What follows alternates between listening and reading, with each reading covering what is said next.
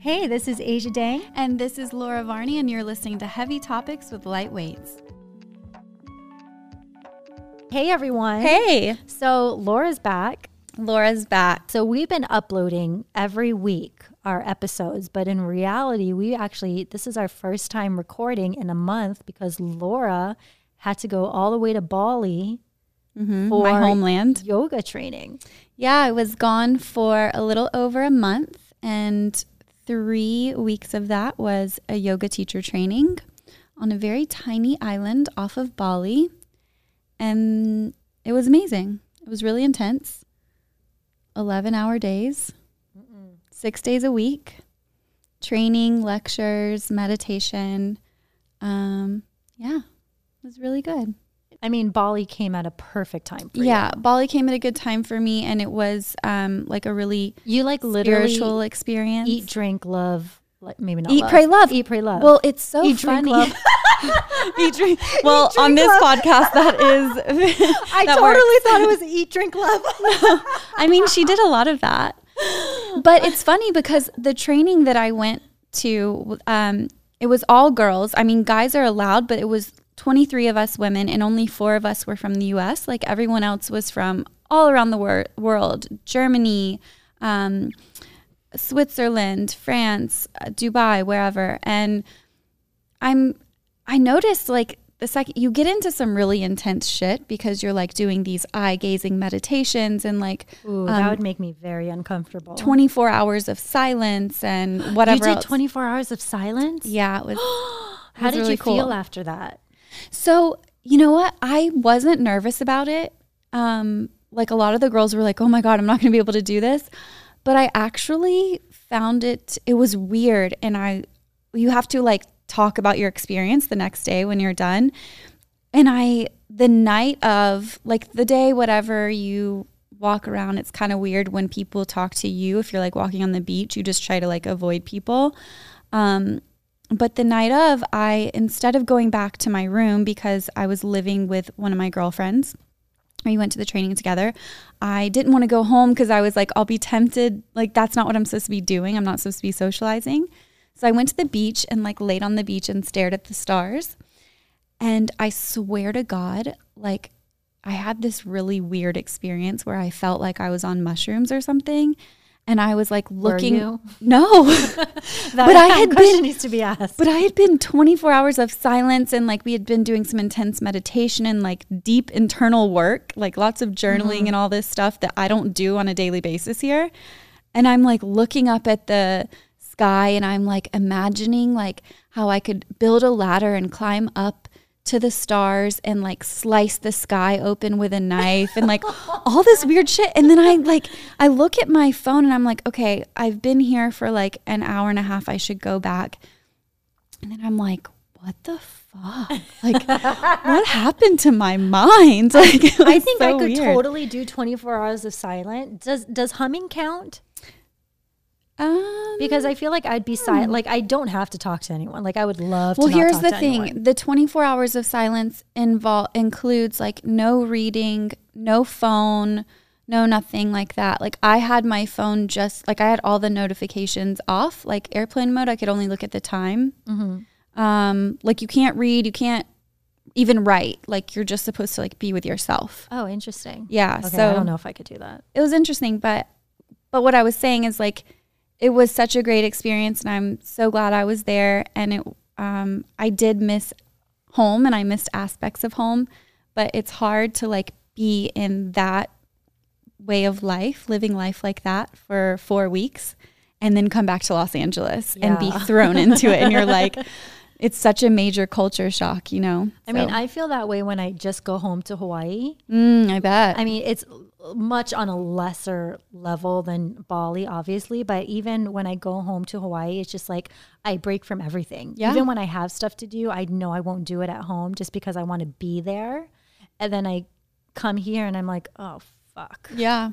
Yeah. But also that's why I left Hawaii, is because I didn't right. like that. Like you can't, I don't know if I could do it forever. Like I think with kids, I could do something like that for a short period of time, like, Hawaii, be like away from the city, but it's just such a different way of life. And Yeah. So, well, welcome back. Thank you. I'm so happy to be here with you. Okay. So since this is our first time back in a month, shall we read some of our... We shall. I do have to say, we've gotten a lot of really supportive Instagram messages about our podcast, and I really appreciate you guys taking the time to tell us how much you love us. Yeah. That's seriously, like so nice. We sat down today and Asia showed me an Instagram message and I was just like, oh my God, the words are so kind. Like, who would say this to us? It was from Michelle. People actually care what we're talking about, which is cool. I'm on Apple. Yeah. Okay. You read it. I don't know how to bring up. Surprisingly awesome. Oh, surprisingly. We got 5 stars from Miss Brittany Ann. Oh, hi. This is funny, actually. Wasn't sure how this was going to be from looking at the cover photo. Wait, fair enough. Because I'm wearing a sparkly dress with prosciutto in my mouth, and I think you're eating a donut, or are you drinking Probably, wine? but that's in our I don't even know state. what it is. Okay. The topics and discussions are real, interesting, relevant, and so inspiring. I love that they post consistently. Thanks for taking the time to create great content. Ooh. Oh, okay. That's so nice. Thanks for not judging us. Yeah. 4-star. I like it. That's it? No. That's the title. And it's from Satorilian. I don't know. The audio volume is inconsistent. True. Sometimes sounds like you are whispering. Yes. But then all of a sudden the sound came out bigger. Otherwise, good content. Keep it up. Honestly, the audio is such a struggle here. Yeah, we're really trying, guys. Guys, we are so trying. But honestly, it's hard. You pull out like one inch and you can't It's game over. And by the way, you can't tell from when you're in the headphone, like when you're wearing the headphones in here. So then you get home and you start to edit the audio and you're like, oh my God. Oh, fuck. But also like we're in a professional recording studio. And the mics, guys, are like on our lips. Yeah, we have it good. So I can't imagine like we were going to be doing this in our closet. So Jesus Christ, I'm glad we didn't do that. I know. But yeah, please keep on commenting and liking and subscribing to us on all your podcast platforms, because we really appreciate the support. Yeah. It's it keeps us going, to be honest. Like, seriously, because if you guys all hated it, we would have been done episode 3. We need a little validation here and there. We're only human. Who doesn't? Tell us you like us. We have my friend Nicole. She's also my friend. Yeah, she's your friend, by the way. And we're talking about immigration. And actually, this was something that has been highly requested by 2 people that we do. By all 2 of our fans. All 2 of our fans. And I don't even know how to explain this conversation, because it was so eye-opening, because you think you know, but you don't. Like, you have no idea what people go through to become citizens of the United States. Yeah. And not only that, well, first I want to say this conversation was very much like the experience of our friend. And I think that's so valuable, just to have that human connection and like the process that people go through to become citizens, but also the process that people go to get to this country. Like when we first started this conversation, which you'll hear soon, I was like, whoa, I mean, just off the bat. Yeah. It's crazy shit. It's crazy. But really, really interesting. Yeah, I think what you said is really important. Is it's about the story, because obviously we have our political preferences, but this is not meant to be politicized in any way. We just wanted to simply talk to our friend about her journey and her process, and we found out so much information that I think I just need to go in the car and drive and process it. Yeah. Because you really have no fucking clue. Yeah. It makes me feel so grateful for the life I have and the privileges I have, and also just have so much compassion and empathy for people who are going through anything to do with immigration, because it's really, really difficult and it's so complex, and this system is complex isn't even the right word for the system. Yeah, convoluted. So yeah, this is really it's interesting because it's coming from someone who we know and we care about, and also interesting because there's a lot of like valuable information and we learned a lot. Absolutely. Yeah. So definitely just listen to this with an open mind and just like listen to the humanity aspect of it all. And then, you know, once this conversation starts, I think maybe change will happen only if you understand really the small complexities of all of it. Is complexities a word? Yes. Oh my God. For sure. Cool. Right? Complexities is the word. Who knows? And it sounded really nice when you said it. We finished an entire bottle of wine. I mean, that was like such a sweet ending, and then I totally fucked it up. I know, but that's what makes this podcast beautiful. And you know what? Half the feedback we get is like, oh, great information, but I love how these bitches are so real. And there you go. That's the fucking truth. We as drunk motherfuckers. Okay. Anyways, yes. So do the spiel. The spiel is make sure that you rate and review, subscribe. Why is this like pulling teeth for you? And let me redo that. Okay. Make sure you subscribe to our podcast on whatever platform that you listen to, whether it's Spotify, Apple Music, whatever it might be, Anchor. Also, rate and review. We love reading your reviews. We're going to read another one next week. Yes. And follow us on Instagram at Heavy Topics and on Facebook at Heavy Topics Podcast. And if you have any questions, DM us on Instagram, or if you want to shoot us an email, we're heavytopics@gmail.com. And also, like, just let us know what you want to listen to. Yeah, we want to know what you guys want to hear. That's why we're bringing you these great convos. Yep. And if you know people directly associated with those conversations, let us know because it helps us out a lot. Also, if anyone knows a gang member, please send them over. Oh, yeah, we've been wanting to do that. Okay. Anyways, okay. Thanks. Bye.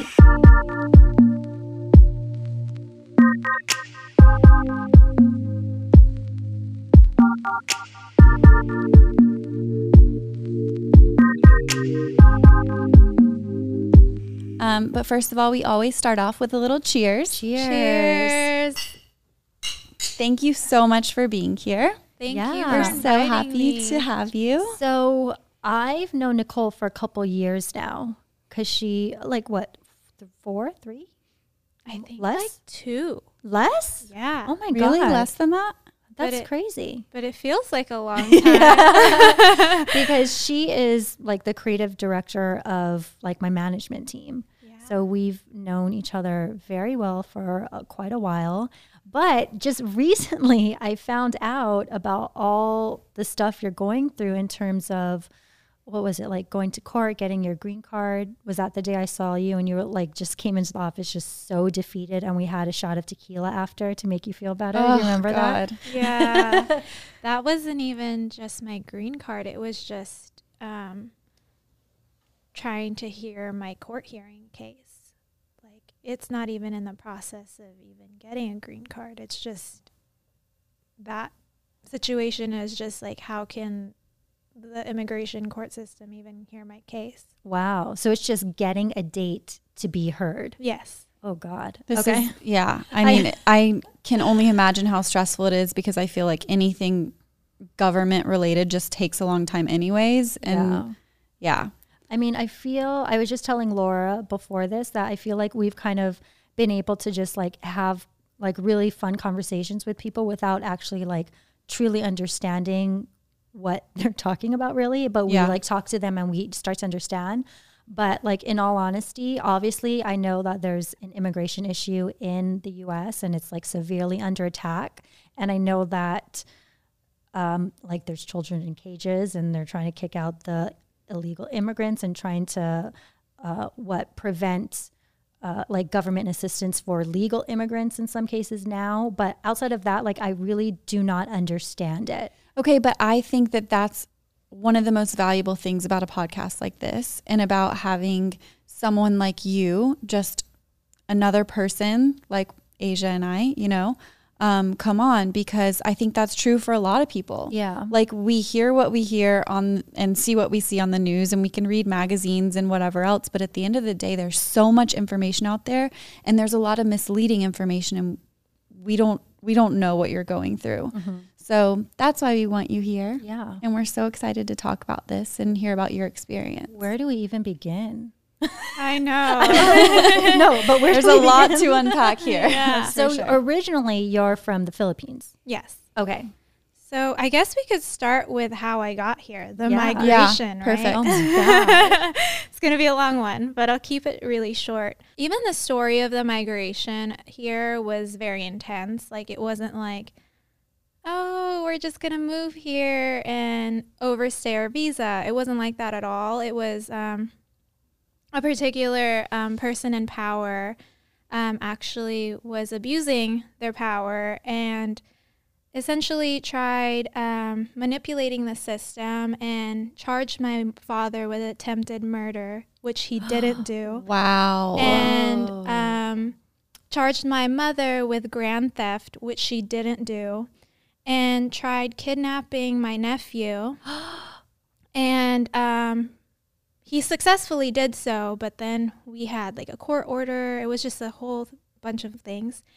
And then followed me, like his men or like his bodyguards followed me to school every day, harassed me for my parents' whereabouts, for my nephew's whereabouts.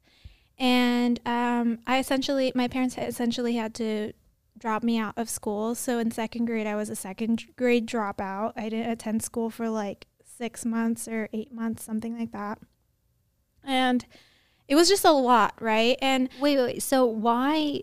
I feel like governments only do that when they're threatened by certain people. So what did your parents do? Like, were they journalists or? no, this was just somebody who was the head of justice of the Philippines. And he just became obsessed with my nephew, who is my sister's son. And in the Philippines, like, white culture, or like if you're mestizo or mestiza, if you have lighter skin, they value that more. And my nephew was very much a mestizo, meaning he was light-skinned, didn't look Filipino, like mixed, very mixed, like we're a mixed family. So he just became obsessed with him. How old was your nephew at the time? He was like 6 months old. That's really, really creepy. That's Yeah. how did he even come in contact with your nephew? Like, Well, because my nephew's father was the head of justice's son. Oh, so you're related. Mm-hmm. Yeah. Wow. Yeah. So he just became so obsessed, and he abused his power in any rate, like any shape or form. He just like completely like flipped the switch. Like, he didn't adhere to my sister's rights as a mother. He just blackmailed my entire family just to get my nephew to be a part of his family. And it was so strange, right? But in that case, we had no other choice, right? Yeah. Like, what would you do? And the Philippines, the way governments are run there, at least back then, is full of bribery. So you're paying people off to keep quiet, or paying people off to do these tasks that are very manipulative. And you could definitely just like pay someone off in the government to say that someone did attempted murder, or like hide court documents and things like that. So for us, like, my dad and my mom didn't see like a life there. Like this person was directly attacking their livelihood.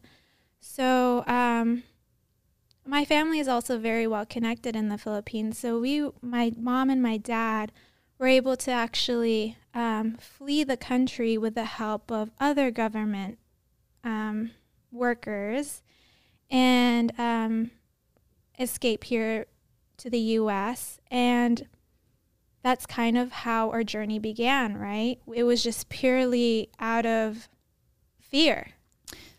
so I know this was kind of a long time ago for you, almost 20 years ago, right? Yeah.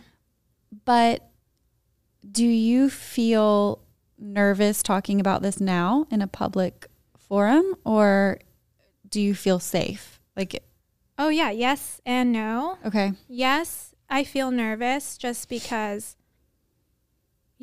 someone could hear this and relay it to their family, because this is very public and they've been trying to get a hold of us for years still. Yeah, but then at the same time, it gives us more proof and validity of why I need to be here and be safe. If someone came after me, then I could easily go to the immigration courts and say, here's proof, because my court case is still very much running. So have you or your family gone back to the Philippines? No, we're not allowed to. So if you stepped foot on the Philippines, you would be arrested. Mm-hmm. And so it was just you and your parents, right? What happened with your nephew? Oh, did he come too? Yeah, it was my nephew, my mom, my sister, my dad, and my brother and myself. So my parents took our entire family. So your nephew's father stayed in the Philippines? Yeah, actually, my nephew's father wanted nothing to do with my nephew. Got it. So it made it even crazier that his father wanted everything to do with my nephew. Right? Like, it's like... And where is he now? He's in the Philippines. Okay. And is he still in power? No, he actually passed away. Okay. But his entire family is still there. Still looking for you. Yeah, and I mean, my nephew's dad reaches out to him on Facebook and stuff and tries to ask where he is, and my nephew just doesn't want anything to do with him, Mm-hmm. So what was it like kind of when you first got here at the age of 7, 8, coming to a brand new place in such a, I would think, traumatic way? Oh yeah, I knew that we weren't going to be going back to the Philippines, because we were living in secrecy at that point. I couldn't see my friends. I dropped out of school. I had bodyguards everywhere on me all the time. I was not living life. And my parents weren't living life. They were cut off. They had to give up their jobs. They had to also be in hiding. Same thing with my siblings. Everyone was living in my grandmother's house for months, not being able to leave because they were terrified of what this person was capable of. And so when we got here, we got this huge sense of relief, and we were with family. Family was helping us. But I was so young at the time, right? And also very naive because in the sense where all this trauma happened, but I wasn't processing it. I didn't start processing it probably until 4 years ago, 5 years ago. Mm-hmm. It kind of just blacked out of my memory. But in a sense, I didn't even know what was happening, right? But I did know that my parents, and this is murky a little, so sorry if I'm pausing, but I guess when they flew the country of the Philippines, there were warrants for their arrest. Warrants made by this judge to seek them and for the United States to cooperate and send them back to the Philippines. And there was ICE agents following my parents' every move, my family's every move. And my mom and dad recently told me the story about how we were all living in my aunt's house and ICE agents swarmed the entire house at 4 a.m. and knocked on the door. My uncle opened the door and they just came in, and there was 6 agents on the staircase and were looking for my mom and my dad. And they took them for questioning without telling any of us, any of the siblings or any of the children. They just took my parents. And I guess when they took him for questioning, they were just wondering, why did you flee so abruptly? What are your reasonings for being here? This, that, and the other.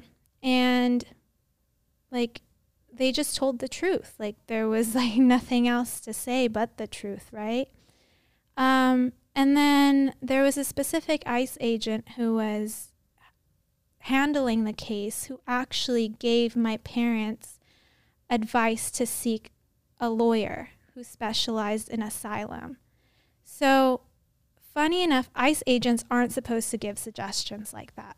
but he like firmly believed that my parents and my family needed to escape the Philippines. Like he was just like, I need to help these people. And his gut feeling was like, I need to help these people. And so with his testimony of saying that and his like him supporting the fact that my parents were here, we were able to lawyer up, right? Because our visas were expiring, and at that point we were going to end up staying here illegally, and that was not something that my parents were trying to dive into. Like they wanted a legal route for citizenship, and it becomes trickier because normally people don't seek asylum from the Philippines. Like the Philippines historically is like has great ties with the United States. It's a democracy like the United States. Like it doesn't have like people aren't fleeing usually for violent reasons from there, right? Like they are from a lot of other places. Exactly. So it's very unusual for a family like ours to seek asylum. So, but the ICE agent was like, this person who's in power is breaking the rules. And it's not the Philippine government's fault, but he is in position. So at that point, what do we do, right? So fast forward to, I guess now, we're still in the same, like we still have the same lawyer that ICE agent. Wow. It referred to us. Do you have any connection to the ICE agent? So I've been trying to get my lawyer to find him. Yeah. Because after our case, because he plead the fifth on giving us advice and testifying, I think he had to retire. Like, wow. You can't really do your job after you kind of, I don't know, like betray your job. Do you think if you guys were to have escaped today that this would have ended up in the same place? Oh no. Gosh, no. Oh no. It also, like when 9/11 happened, my parents were also like, thank God we came in 1999. Right? Yeah. Because there'd be no way then too. Because or at least around that time. Yeah, when 9/11 started happening, things were even getting harder and harder for us, right? And then even now it's getting harder and harder for me. I mean, I'm the only person in my family whose court case is still pending. So everyone, your mom, your sister, your dad, your nephew, they all have citizenship? They have a pathway to citizenship. They're getting their green cards. Okay. And why is it so much more difficult for you? Because there's a certain law that has passed over the years where you can't treat family members seeking asylum as a group anymore. Everyone has to be seen and heard as individuals. But, okay, yes, but still, why would it be more difficult for you versus someone else in your family? Because with my mom and my dad, they were charged with They were charged with something. Yeah, so they had something to, like, escape. So they don't take into account that you were a little kid and would have been left by yourself. It doesn't even matter. It doesn't matter. It doesn't even matter to them that I was attacked. It doesn't matter to them that I was beat up, followed, harassed, saw my parents get shot at, witness kidnappings. I have to go into court and relive these experiences and defend that I need to be here. And I've testified this over and over again. And I still have to be seen as an individual. Okay. So the day that I saw you, you were reliving. I mean, I feel like you're getting emotional right now. Yeah. Like you were just reliving what you are telling us in court. And they said, not good enough. Oh, it's not necessarily that they said not good enough. They were just like, I don't remember that day. Whenever I go into court, honestly, I block it out. I was just so discouraged just because we thought that we were going to be given a ruling that day. Just to be seen. Just to be seen. And mind you, I've been doing this thing for 20 years. So after 20 years, you're asking the courts to see you for 20 years. And at that point, if you get another word saying that they're not going to see you, or that certain rules have changed that made it hard, that's making it harder for you to obtain, your status, you're just going to lose your mind, Okay, so just for our listeners, and I'm sure for us, as someone who came into this country and you've been here for 20 years, explain to us how you're able to do that, how you're legal or not legal, and everything else you kind of have to go through to have your current status. What is your status? I am a DACA recipient. And so that is the title of the status. Mm-hmm. Okay. I've always heard of that, but I just thought that, recipients. I didn't know that was like a, I guess, citizenship status. It's not a citizenship status. It's more like a right to work. And go to school? And go to school. Okay. But more so a right to work. Okay. So in all essence, in the citizenship game, I'm a resident of California and I'm a U.S. resident, but I'm not a U.S. citizen. How does that make sense? I don't understand. Right? I mean, I don't either, but I don't make the rules here. Basically, I've been living here. So you're not illegal. You can be a resident and still be illegal. See, this is already so fucking confusing. That's the problem. Yeah. I mean, I have a couple other friends who are illegal, and they don't understand even like the pathway of how to get there. Yeah, that's the thing, is that people make it hard. If that ICE agent didn't help my family, we probably wouldn't know how to navigate the system. But he was the direct source, right? He was like, go to this lawyer. Mm-hmm. And then at that point, the lawyer educated my entire family. At that point, she was like, you're going to file for asylum. So we filed for asylum.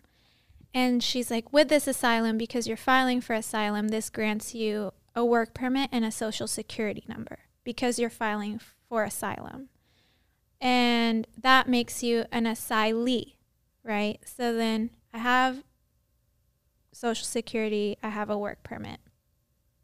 However, that doesn't give you a right to vote.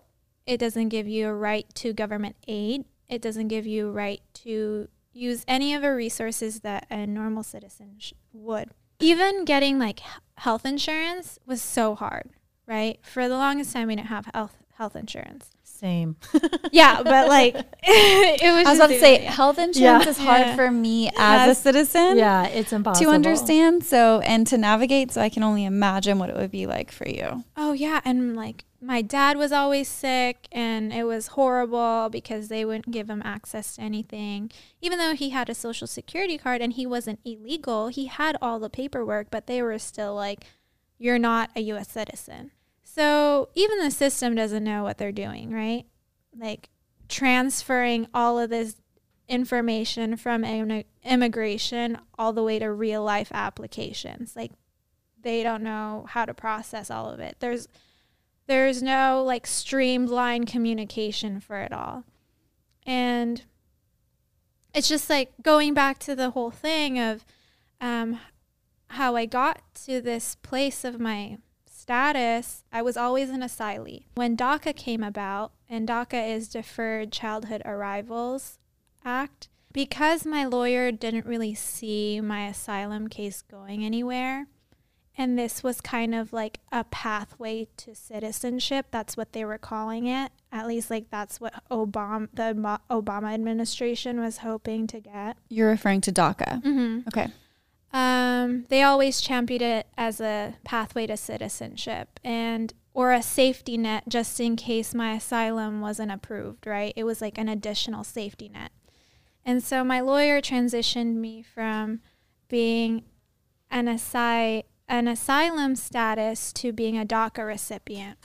And what a DACA recipient has is just the right to drive, the right to work, but I don't know if all DACA recipients have the right for Social Security, or if I'm just a special case where I got Social Security through my asylum status.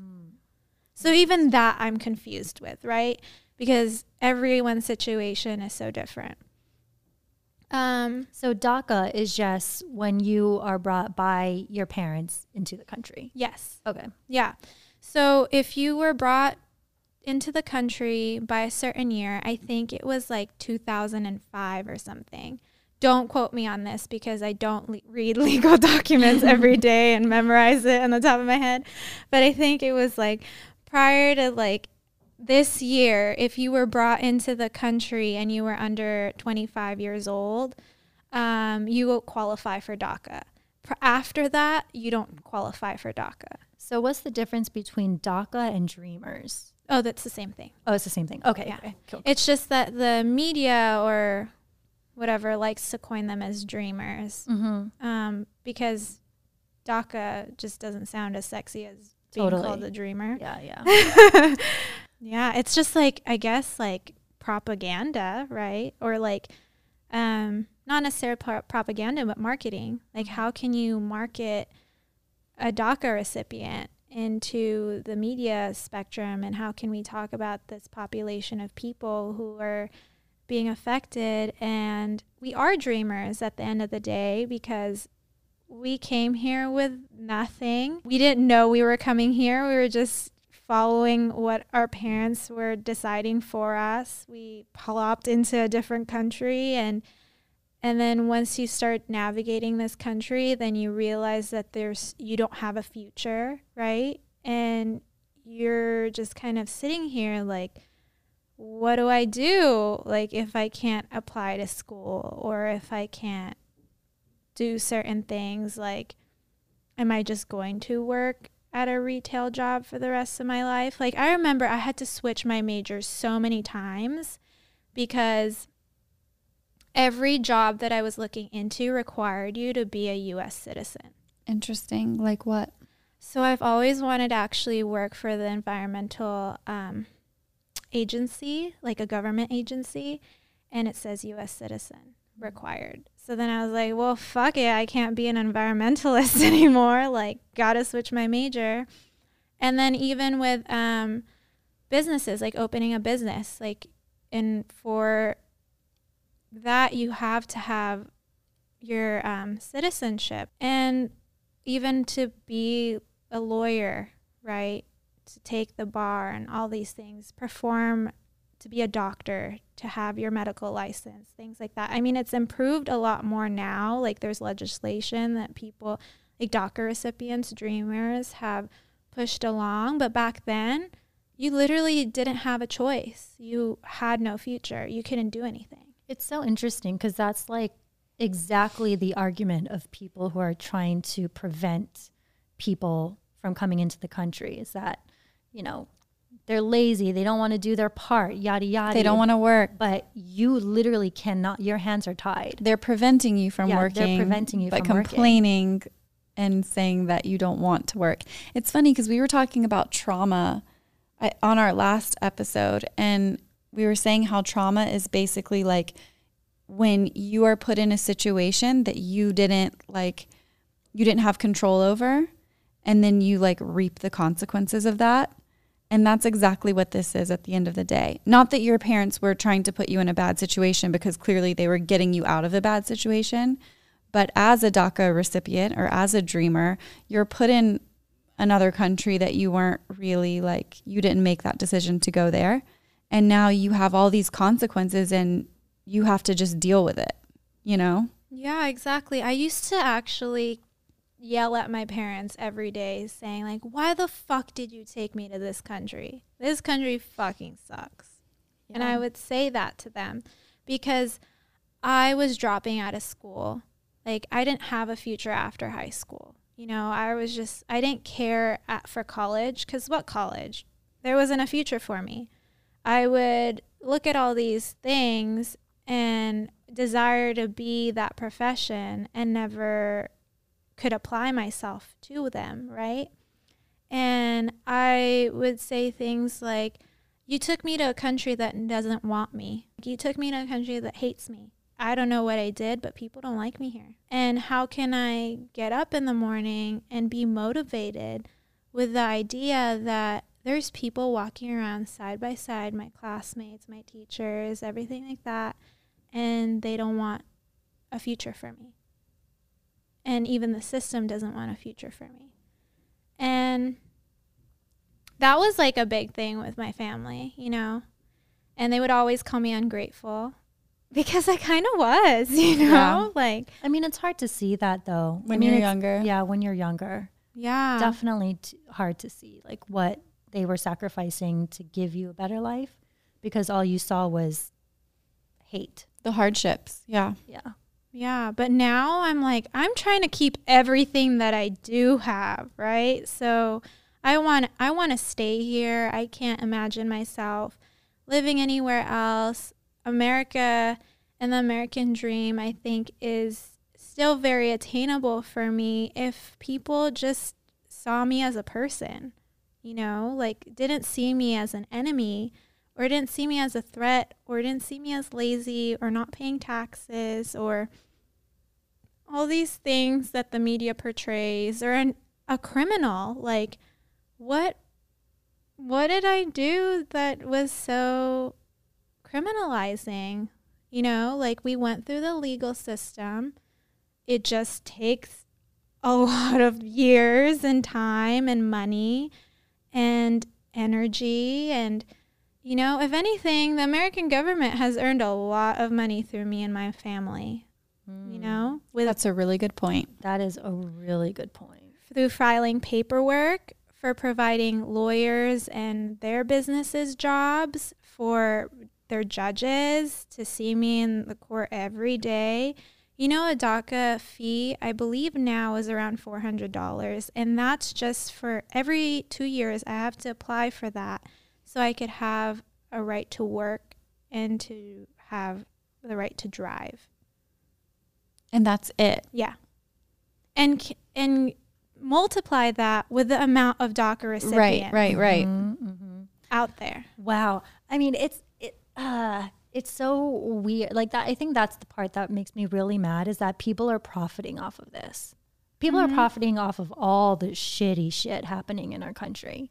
And that's why there's no change. The thing is, there has to be a system, right? Because if there's not a system in place, then like things are going to fall through the cracks and we're going to have problems, regardless of what country you're in. There's got to be a set system and rules and how to get through there. But I feel like there's more than two major issues, but just two that I'm really seeing are that the system doesn't make sense and that no one understands it, number one.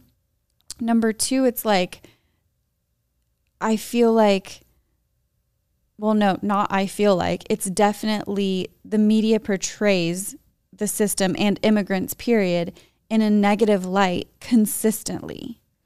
And so there's just no, like, how do you get out of that? There has to be a way out of that. You know what I mean? Or there's never going to be a positive change. I feel like that's where our generation comes in, though. Like, because we're starting to become more vocal. We're starting to become more aware of situations that are unfair and unjust. Now is the time where you're seeing that kind of public outrage that then turns into action. And it's all about education.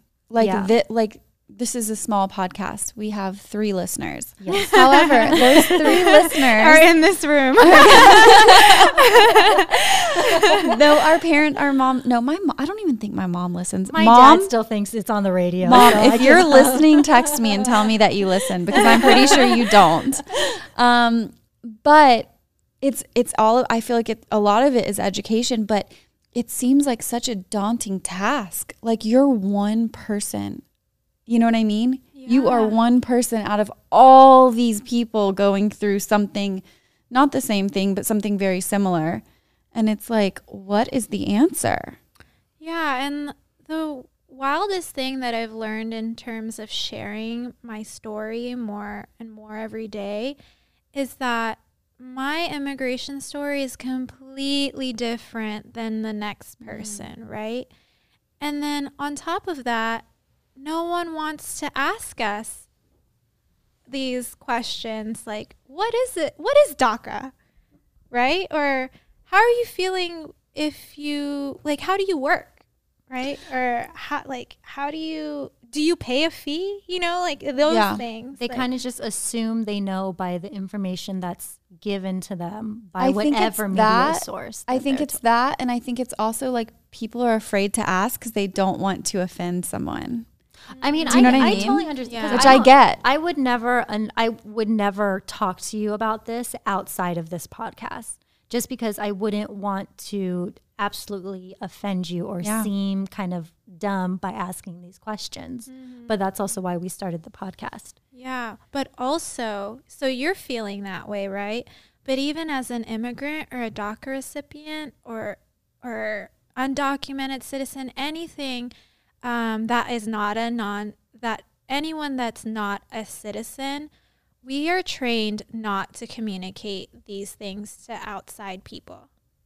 Like, my parents have said, don't talk about this in public. Like, interesting. Well, because they're scared. And embarrassed. Yeah.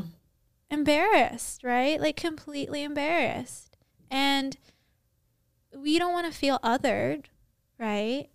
And there's so many people who easily can other you. And also bullying is a thing. And you just want to assimilate and feel normal and not feel all these insecurities. And you don't want to relive these experiences that are so traumatic. So why would I also want to communicate these things to other people? But as my healing has progressed more and more, I'm just more like, fuck that. Like, why would I, like, this, me talking about it and me being more public about it is me healing, right? And me sharing and you asking me questions and knowing that you have other friends that are even in a boat that I can't even understand, right? Like, that's being undocumented, like actually not having papers is something that scares the living shit out of me in this climate. And I'm so fortunate, and I check my privilege all the time, that even though I am not a U.S. citizen, I have the privilege to say that I am able to work, provide for my family, and drive, even if that's the only things that I have. Yeah. And that's what's scary is, like I said, I have two other friends that are undocumented. And for both of them, their stories are different and they're from different places. But it's really difficult because with work, there's no like submitting a W-9 or whatever the hell you submit. There's none of that. It's like, I got to be paid cash. And that cash is going like in a certain place and that's it. And I have to be very careful when I'm driving. I have to be very careful with everything I do that I don't. What do they do for work? Just out of if you can, I'm just curious. I can say one of them. The other one I don't want to say because it might give it away, or it's just like a little too close to home. One of them runs a car washing. I don't want to say a business because I'm sure he doesn't have a business license, but he has people who work for him. Okay. The other one runs a business, or not runs a business, but has clients and gets paid in cash. And so it's like, that's just that would be how you navigate around that. Yeah, it's really tough. Interesting. Yeah, it's really hard. My parents did not work whatsoever when we first came here because they knew that if they worked under the table, even as on tourist visas, they would get deported. Like, you're not allowed to do that. So my parents were living off of my aunts and uncles' loans, feeding 5 kids. And, I think we're so fortunate because family was the root of how we were able to survive. And sometimes people come to this country with no family whatsoever. just trying to find a new way of life. And and navigating this country, if you don't speak English and if you don't know anybody, let alone have the resources to find lawyers or any of these resources around you, then how are you supposed to navigate this system? Like, then are you a criminal? Right? That's the media is saying, is like, if you don't have any of these things, then you're breaking some sort of law, so you're a criminal. Yeah. Like if you get pulled over on your way to work because you were going 5 miles over the speed limit and they check your license or your identification or whatever it is, you're screwed. Yeah. Like you're done. That's huge. Yeah. And that's something that we take for granted all the time, right? Even I take that for granted. Yeah. Like I don't think about that for 2 seconds. Not at all. Nothing. I don't. No. When I drive to work, I'm thinking about, I don't even know what I'm going to have for lunch. No, but one of the people who I know drives a bike, like a motor, not a motorcycle, but I don't know. Vespa? Moped? No, I don't know these things. Maybe it was a motorcycle. It's like a razor scooter. Motorcycle, because someone told him that cops do not pay as much attention versus if you're driving a car. Interesting. So it's like these little things that we don't have to think about at all. It's so scary. Yeah, even getting a bank account is really hard. Mm. Yeah. Like for me, I have to I feel like whenever I'm trying to register for a new credit card, I have to bring all my paperwork, like I'm being investigated by TSA or something. Yeah. Just to prove that I work here, because at the end of the day, they see my DACA card and they're like, what is this? Yeah. Right? There's no training whatsoever. No. And then I start feeling embarrassed sitting there. Mm-hmm. And I'm just mortified. And there's been countless of times that I've sat in banks and cried.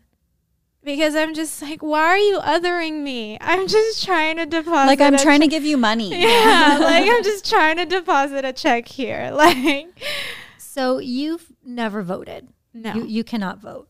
No. And actually that's kind of made me a little bit apolitical. Apolitical meaning that I just examine all sides of everyone's opinions, because at the end of the day, no one's going to take my opinion anyways.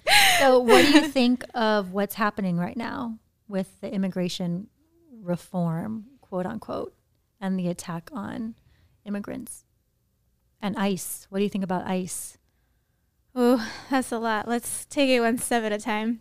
With the immigration reform, I definitely think that we are being pawns in some other game that we don't even know about. The public doesn't know about, right? We're being used as political pawns here. Mm-hmm. And two-party systems that we have are not doing anyone any justice, whether you're Republican or Democrats. They're not helping what the problem is. They're not helping the root, right? Okay, and the root being?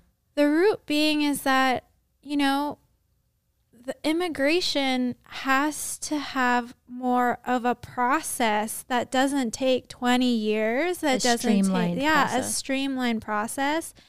Maybe more jobs so people can process their statuses quicker. And more jobs for the immigrants? No. More jobs in the By the way, hello. Yeah, in government. Isn't that something that we're always looking for? Yeah. Create more jobs. So this is a more streamlined process. It's a win-win for everyone. Right? But they don't see that, But also, if there were people out there to educate how to get proper paperwork, social workers strictly for new coming immigrant families or what have you, that's another role, that's another job that could streamline this whole process of quote unquote illegal immigration. And even the children at the border and things like that, like most of the time, and I haven't been at the border. I don't know what's happening. I also stay away from the news a lot because it's very triggering to me. Mm-hmm. So I just hear buzzwords all the time. But what's happening at the border, it's like, I could only imagine that they're being held captive at these camps because they don't know where else to put them because they have shortage of manpower. Right? Like, oh, we don't know what to do with you, so we're just going to keep you here. Could you imagine if you crossed into America with your family? Oh my God. Your parents got taken away from you and you were stuck in like a detention center at what? Some of the kids are a couple months old. Yeah. Tiny babies. Yeah. See, the thing that worries me about that situation is that's where terrorism comes from. That's where hate for this country grows so intensely that what do you think they're going to do to retaliate from being put in cages? Well, I'm sorry, but if someone did that to my child, I will fucking kill someone. That's what I'm saying. You know what I'm saying? Like, what? Are you kidding me? It's like such a... And I don't even think that Border Patrol agents are educated about the situation enough or have the resources enough to be more of that social worker to the parent and to the child and say, hey, what's your situation like? How can we help? If it's not this country, what other countries? You know, like there is probably no sit-down communication in that sense, right? It's just more like, you're a criminal, you're crossing the border, we're going to separate you and we're going to keep you here. But one person who has like the power, if they just created that job to facilitate, to solve solutions like that. Mm-hmm. Mm-hmm. And I think that's just my overall analysis of it, right? I mean, that makes sense. I mean, that's what happened in your case. Yeah. It happened to have just been the same person, but someone took the time to hear your story and then helped you. Mm-hmm. I would really like to find that guy. That would be crazy, like a reunion special. I know. Yeah. I know. God. But here's something about, and you mentioned ICE, right? Obviously, ICE for me is also very triggering. The word is just like my spine, like wants to just like crack itself and just like, it's like chilling. Like I have chills. But I also have to see in a different perspective too. And this is where I say that I've grown to be apolitical. At the end of the day, the role is to quote unquote protect U.S. citizens, right? It's a shitty thing because a lot of the people that they are protecting U.S. citizens from are not actually criminals. They're defining them as criminals just because they're not allowed to be here because they don't have substantial paperwork. So I see how these people must also feel some sort of like, why does everyone hate me as well? Right? We're just doing our job. Right. Because part of their job, they for sure are arresting people who need to be arrested, right? But then there's always the outliers and the people that are just really aren't doing anything wrong necessarily. They're just unjustly being taken. Yeah. And you can't, there's like this major gray area. Which is the problem with everything you've said. That's the problem. Yeah. Is that there's no one way, that it's not streamlined. But then again, there's also there's not a black and white in a lot of these situations. Yeah. And that's each case has to be taken it's like a case by case basis, which is maybe why it takes so freaking long to do. Yeah. I don't know. For me, like ICE agents are so terrifying. Like I can't even imagine coming home and my parents are gone. Mm-hmm. I mean, I've witnessed that when I was sleeping, right? Yeah. And imagine if that ICE agent didn't want to help and didn't hear my parents out and just like took them. How different your story would be. Yeah. So it's such a difficult thing because I also have to see it in a human case that are these people intrinsically evil? I don't think so. Mm-mm. They're just Not all doing of a them. job, right? But at the same time, are they falling into the trap of, you know, not addressing humanity? And that's where the problem is, because the particular ICE agent that I dealt with addressed us with with a human lens. Mm-hmm. And I don't know if all ICE agents are addressing these issues with a human lens. I think it all goes back to just being educated. I think now, I don't know if taught is the right word, but maybe now they see immigrants as just a job that they need to take care of. Yeah, that's also a thing. Versus human beings. I mean, it's just like such a fucked up situation because there isn't one way to solve it. Yeah. There's not an easy way to solve it. This is going to be an issue forever. But I feel like, especially now with the migration of immigrants coming from South America due to violence, it's just, I mean, I don't want to go down a conspiracy hole or whatever, but what are they running from? They're running from guns that are given to the country from America. Exactly. But you can't get rid of that because who runs the guns in America? Rich white people. Mm-hmm. It's just like it's not a solution. There's no solution because the people in charge aren't going to allow for it to be solved. Yeah, and also instead of building a wall and being aggressive at the border, I've never heard of like a one-on-one meeting to solve the direct issue, which is why are these people fleeing your country? Yeah, exactly. I mean, that would, keeping people in the country safely would be the solution to that. Yeah. Like if you didn't have to escape for your life, you would prefer to be home in the Philippines. Yeah, exactly. If only the government protected me and my family, Mm-hmm. then we wouldn't be here.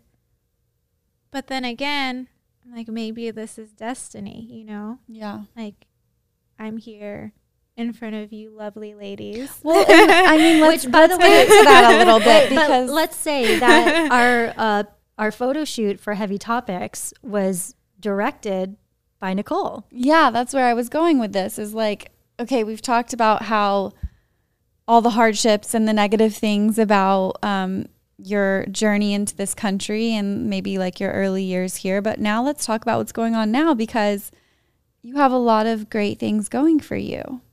Yeah, I think most importantly, the reason why I escaped to the arts in general is because I couldn't do anything that I wanted to do. I was like, well, fuck, I can't work for, I can't be a park ranger. I can't work for the EPA. I can't be a stewardess. I love traveling and I've always wanted to be a stewardess actually. I can't fly a plane. I've always also wanted to be a pilot. Fun fact, I actually tried joining the U.S. Air Force and they denied me because I wasn't a U.S. citizen.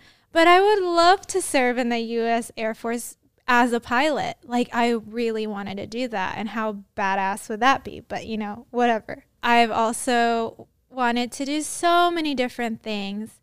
And the only thing I had was my imagination, books, and my ability to be hands-on. So then I was like, I guess I'm an artist, right? Like, I guess that's the only thing that I can do.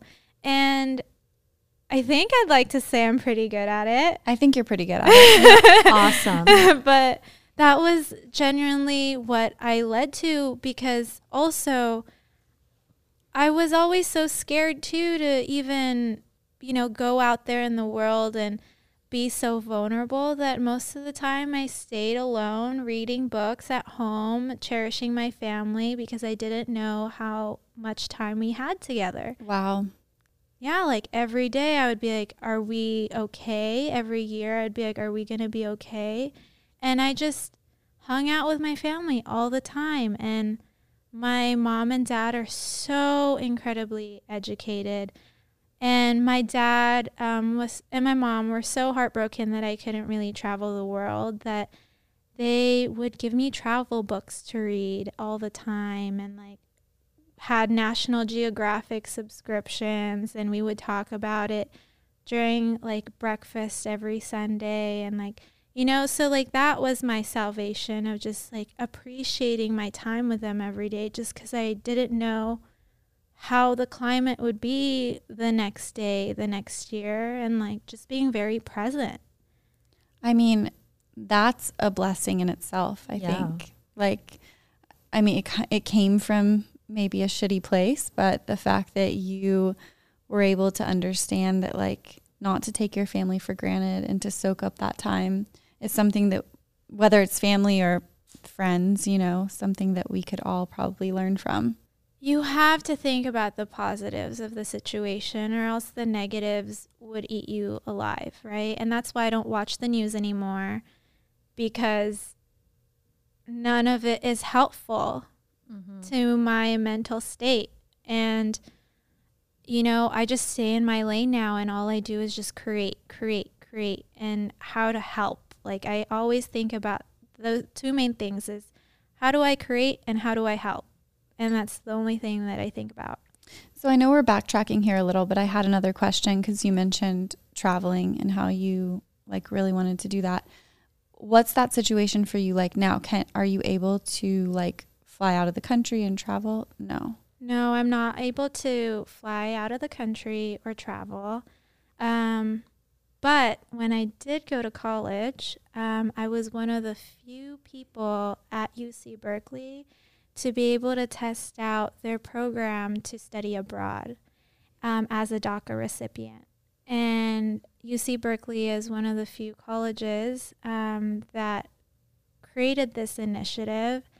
And it was under parole, advanced parole. And Obama also championed this supportive network of students, DACA recipients, using advanced parole to travel, to see the world, but also go back to see their families. So advanced parole has actually been around prior to Obama, but you're saying parole. Yeah. Okay. Yeah, parole. Advanced parole. But now it's not advised for anyone to use that, because they might not get back in. Yeah, you can't get back in. Obama's not president anymore. Yeah, it's no longer safe. Are you up to date on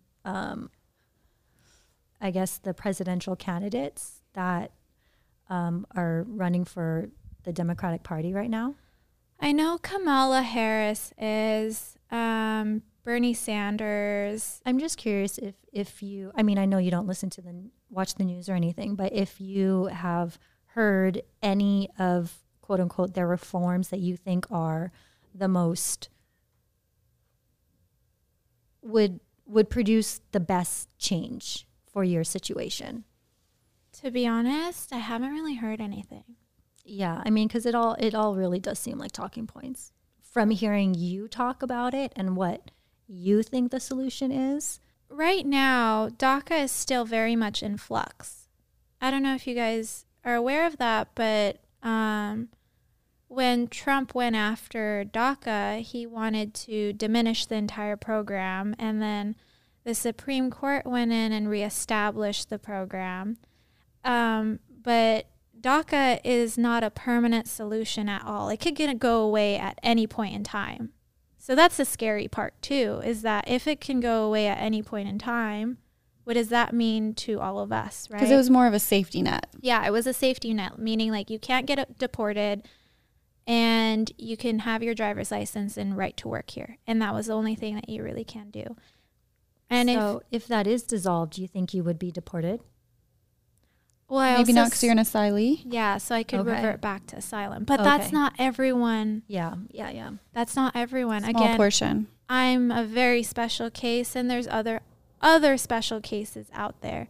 But even with asylum, that's also not guaranteed, right? Like, I have just 2 options, and if those 2 options were cut off, I would have no options. Wow. I mean, I feel like we need to have you back, because it's really hard for me to because this is literally all new information, and it's hard for me to process what you're saying because it's nothing I've ever heard before, ever. Well, I feel like this conversation, like we said, is more about your personal experience and like coming just from one human to 2 other humans and like talking about your experience. Whereas I think we should have another conversation, whether it's with you or somebody else, more about like policies and facts and you know what I mean? I would love it if you and your lawyer could come on. Ooh, my lawyer is so feisty. Until we can have you guys both on, what are some pieces of advice that you would give to someone in a similar situation to you? Oh, wow. For anyone who's listening who is battling the system of immigration, I would definitely just say, like, keep your friends and your family close, because they're the ones that are going to keep you going. And to not tap into this mentality that everyone's after you and that this system is out to get you. And really find an organization out there that can help educate you in this process as well. So then you're not necessarily feeling lost in the process, and you feel more that there's people out there fighting for you and other people like us. That's really an ally and a resource, right? So there's organizations like Sherla in LA. ACLU is a really popular one. There's different chapters in whatever neighborhood you're from that have immigration reform chapters. Even getting involved in like these town hall meetings in your city and just having those one-on-one connections directly with the key holders of your city or your town or whatever, you can have an impact right there and there with how people navigate you. If you were to voice out your concerns, but not necessarily publicly say, I'm a DACA recipient, things like that, because no one will ever know, right, if you don't share. But what they are getting is your opinion, right? Like, I've been able to navigate specific situations like that where I never said that I was an immigrant. I never said that I was a recipient. I never said I was an asylee, but I gave my opinion, and then I was able to impact just because I gave my opinion. Just for people who, people on the outside who aren't immigrants, who are U.S. citizens, who see these things on the news and don't necessarily know what to think. If they've already listened to this, hopefully they have a different idea and a better understanding of what's going on, and maybe are a little more empathetic if they weren't already. But what would you say to those people just to like kind of squash maybe ideas that they already have and educate them a little bit more? I think the number one problem is that there's biases in our media, right? So you have to really question the media that you're ingesting and also what platforms you're getting your media from and your news from. Because we have to remember that if you get your media from Twitter or social media, they have algorithms that confirm your biases. So the only thing that you're really going to see all the time is if you look up immigrants and you're a Republican, you're only really going to see a Republican's point of view of on immigration policy that's being churned out by Republican-funded news media platforms. So then your bias towards immigrants becomes stronger and stronger and more backed because you're searching all of this through an algorithmic-based platform. Similarly with any other political system, right? If you're Democrat, liberal, whatever. And so I would really say, like, talk to people face to face and stop relying on your worldview being online. And in the media period, right? Because like you said, this is a human issue, not a political issue necessarily. Yeah. Like politics come into play as they do with everything. But this is very much a human issue. Yeah, it's a very human issue. I feel like we in LA though, and probably other big cities, are just really lucky to be surrounded by people of different backgrounds. Yeah. But if you're not in an area maybe where you have access to a DACA recipient, whatever, are there reliable news sources that you would recommend that you read that are unbiased? Honestly, I can't even say that there are unbiased media sources. All of them have biases. Somewhere down the line, someone is funding something. But if you're somewhere in like the Midwest, for instance, and you don't have direct contact with people like this, hit the library, you guys. Study like immigration law or study how the patterns of injustices are. Because I guarantee you, this is just unfolding in different ways, right? So for instance, like Japanese internment camps. The way that the language that they use for the Japanese Americans to place them in internment camps and the propaganda that was used to criminalize them is the same language that is being used for immigrants today. It's the same thing. History is repeating itself. It's just a different group of people. And that's the thing. Every single time there is a new president or anywhere in the round world, a policy out there is affecting a group of people in a negative way. There is never a policy that is going to help everybody all inclusively. And if you study history and you study up on laws and how things are formatted in your city or in your town, and you just see, like, kind of get out of your bubble, right? And fact check, am I in my bubble? And educate yourself and hit the books and understand everything about it, then the more and more you're able to then see where all of these resources are actually hitting, or like where are all of these biases actually leading up to. And it's only really benefiting very few, not us. Yeah. Ooh, There's a lot of info. Well, thank you so much for taking the time and speaking to us. And I know I just felt like you being on the verge of tears the entire time. Because this is so, like, such a personal and emotional thing that you've been dealing with for 20 years. You sharing your story with us really means a lot. Yeah. I know that I can speak for both of us on that, because I know that it's probably not easy, but you also understand the value in it. And it's definitely helpful, not just for us, but for our listeners too. So I really appreciate it. And we're so happy to have you here. And we're happy that you're here and we want you to stay here. Yes. Aw, thank you. And let us know if we can help in any way. Yeah. Yeah. We're allies. Yeah. I mean, I've never even had someone ask me to speak at this level, you know? Yeah. Well, there's step number 1, girl. Yeah. Thank you so much. Thank you. Thank you for letting me be seen and heard.